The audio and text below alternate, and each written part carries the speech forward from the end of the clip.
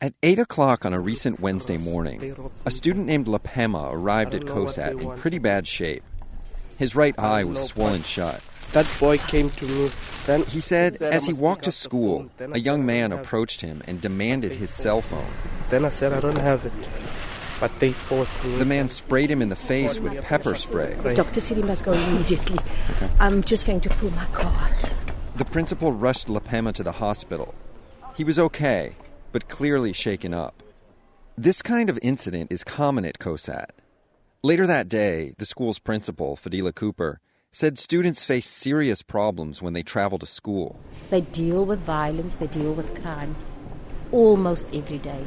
In fact, the school recently polled students and found that nearly half have been robbed or assaulted on the way to or from school. Part of the problem is transportation. In South Africa, there are no public school buses. Some kids can afford to take a train or a shared van, but many are left to walk, often long distances. I wanted to see what hazards students face and how they negotiate them. So I asked a junior named Lukhanyo if I could accompany him on his morning walk. I meet up with him at his home, a 3-room metal shack down a narrow dirt alley. A single light bulb illuminates the house.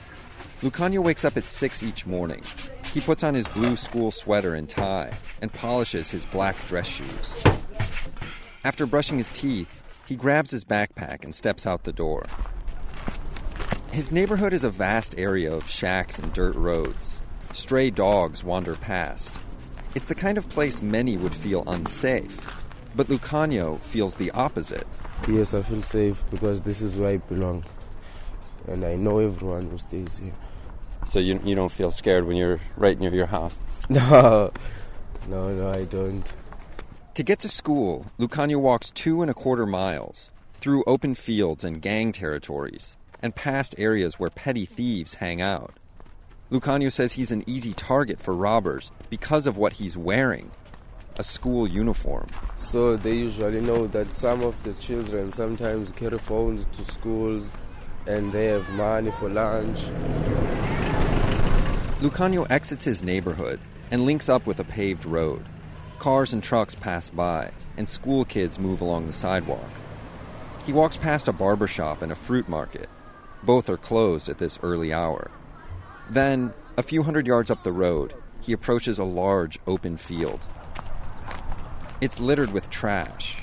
On the right is a barbed wire fence. On the left, brick houses. Just off the trail lies a dead dog. Lukhanyo is noticeably worried. This is where I feel scared. Here in this open field? Yes, and then I don't know many people so much, so that's why I feel scared.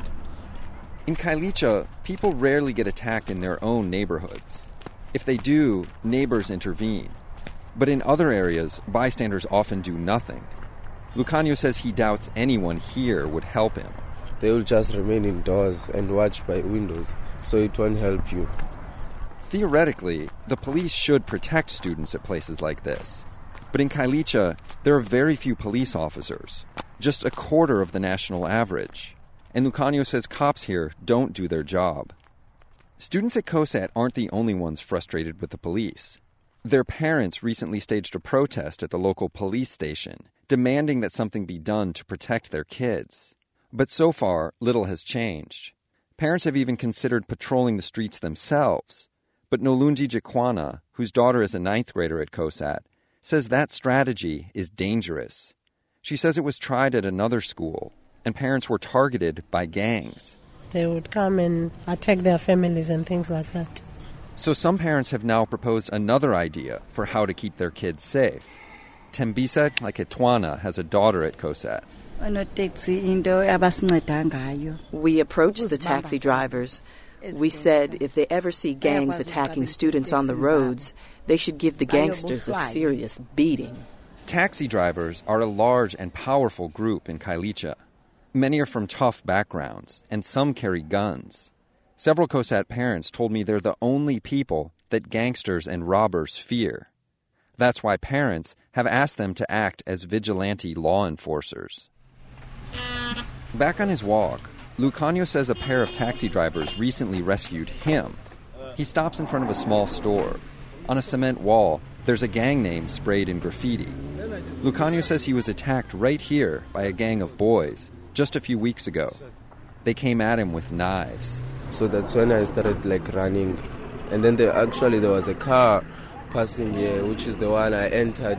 He jumped into a taxi. The driver and his assistant chased the gangsters away. Now, whenever Lukhanyo passes through here, he keeps his eye out for the nearest taxi. And if he sees a group of boys, he crosses the street. A half-mile up the road, Lukhanyo enters a quiet neighborhood. He walks along the edge of a sandy field and bumps into a few classmates. He says at this point in his walk, he feels relieved. I feel safe because I'm just near the gate of the school, which is where I will feel protected. You'll feel protected once you're inside the gate? Yes, exactly. Because I know nothing could happen inside the school. Inside, I ask Lukhanyo why he keeps risking his safety to come to COSAT. He could go to a less prestigious high school, much closer to his home. But he says he doesn't feel he has a choice. Because I want to become something, I want something in future. So every day, he weighs his hopes for the future against his safety in the present.